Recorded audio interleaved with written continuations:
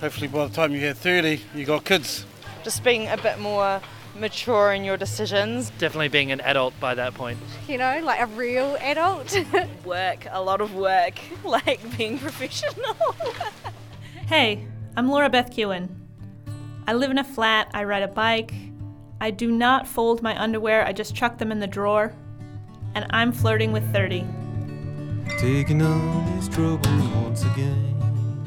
Today's episode, OMG, Have I Done Enough? It's based on a feeling you might get when your friend comes to you and says, hey, I got a new job, or I got a promotion. And at first you're really excited for them and you want to celebrate with them, but there's this little niggle in the back of your mind that sneaks up and it tells you, where's your promotion, Laura? How come you haven't made an achievement? What have you been doing with your life? And instead of just being really happy for them, you end up feeling a bit sorry for yourself. What is with that? The great thing about today's episode is I'm not talking to people who are flirting with 30. I'm talking to people who have been there and done that. I spoke to fashionista and sustainability specialist Lori Foon. She had a lot of great things to say. She started a business when she was only 25, so she knows about getting stuff done. And to kick off the episode, I did that thing, that very human thing, of reaching out when you feel a bit anxious, when you've got some questions, when you need someone to bring you back to the earth. I called my mom. Hello. Hi, Mom, it's me. Hi, babe. How are ya? I'm good. How are you doing? I'm fine. I don't really have very formal questions for you, but I just wanted to chat to you about turning 30 and what it was like when you turned 30. Okay. Well, what was it like when I turned 30? I had been at my job since university. I'd been at it for almost 2 years at that point, but I was still like really a novice. You know, I went to university late and I got out when I was 28, so I was just really starting out in my late 20s.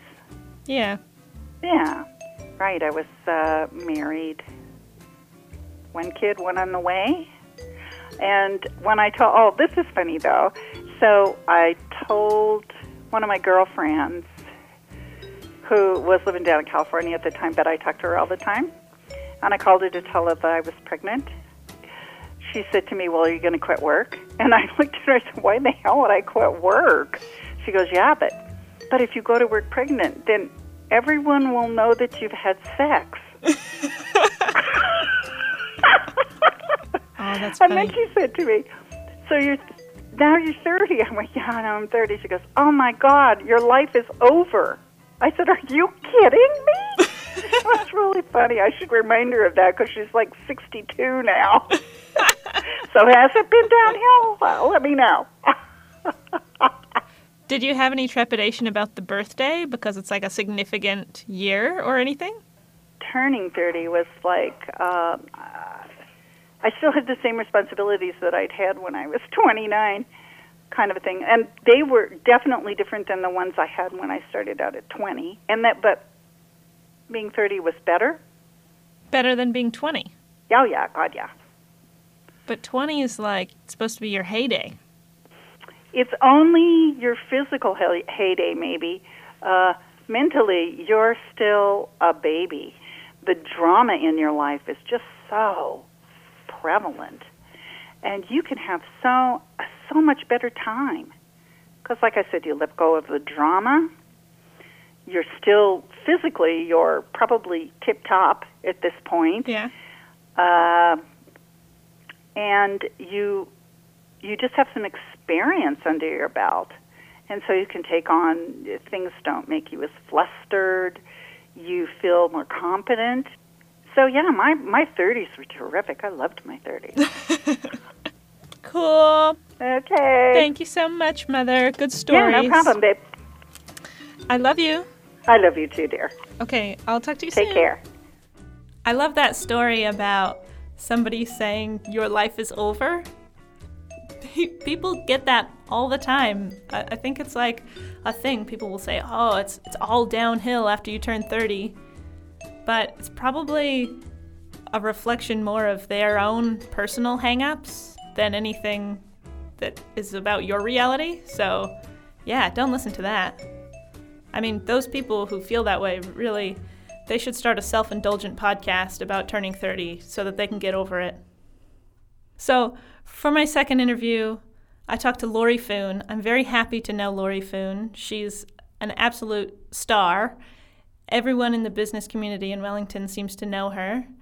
And I went to her house and sat in her lounge with Kayla the dog circling around our feet.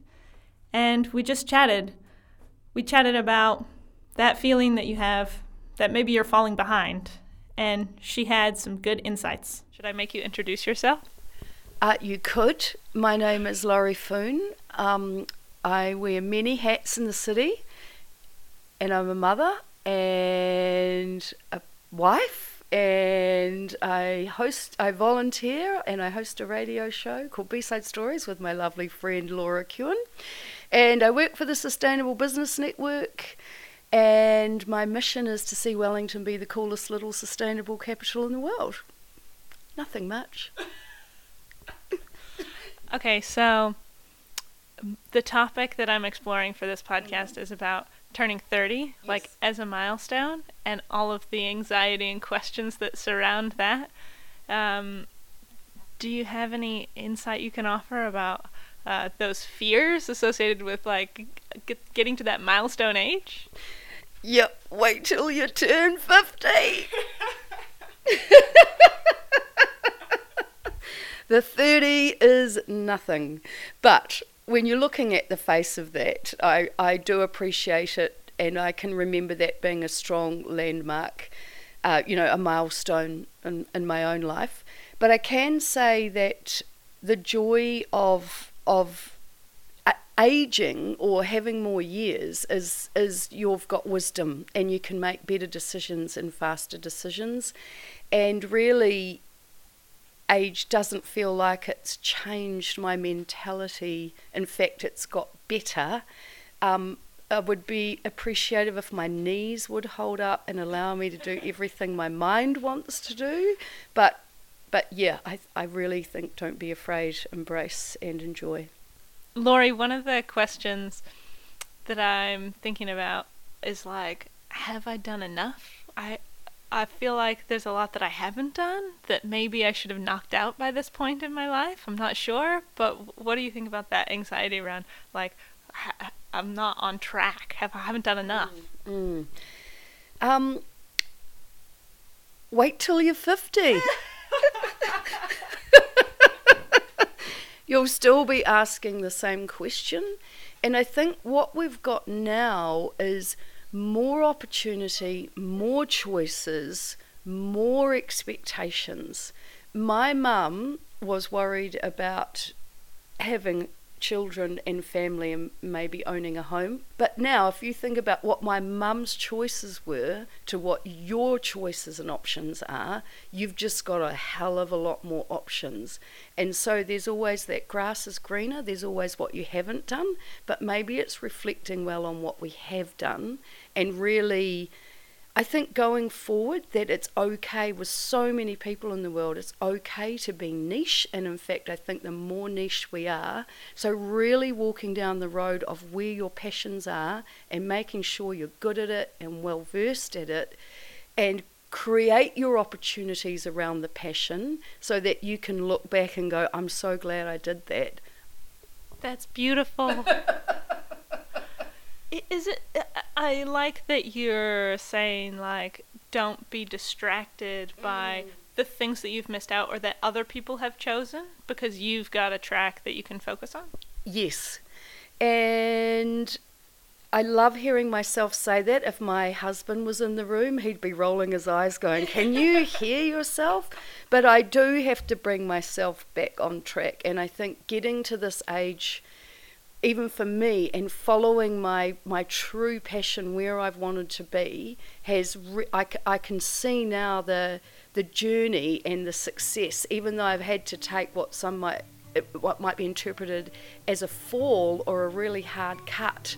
But because I was following my journey and I haven't wavered from that, I can now honestly say I'm so happy with my life and keen to keep walking that road. How old are you, Laurie? So I'm not going to say, but I definitely had my 50th a year ago. Thank you, Laurie, for taking the time to talk to me. She had a lot more to say that I didn't have time to include in the episode, so I'm going to release the full interview as bonus content. Keep an eye on my SoundCloud, and it'll appear in your feed if you subscribe to Flirting with 30, which you should. You should also follow Flirting with 30 on Facebook. Go on iTunes and rate and review the podcast. That helps me reach more listeners. Our theme music is by Martin Andrews and the B-Sides. You can find them on Bandcamp. The song is Poison Tree. Thank you so much for listening. Stay tuned for a preview of the next episode. Flirting with 30. We'll get through this together. No more time. No more time.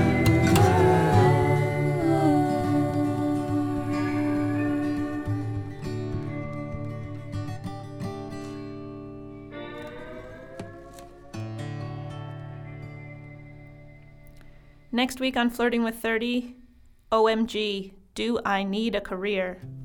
Allie Whitten is a folk musician and a pinball wizard. And then I think I've had a career path like an old-fashioned pinball machine that's just gone ping, ping, ping, ping, and then fallen back down and then ping right to the top and then back down again. And he talks to me about finding work that has meaning. That's on Wednesday.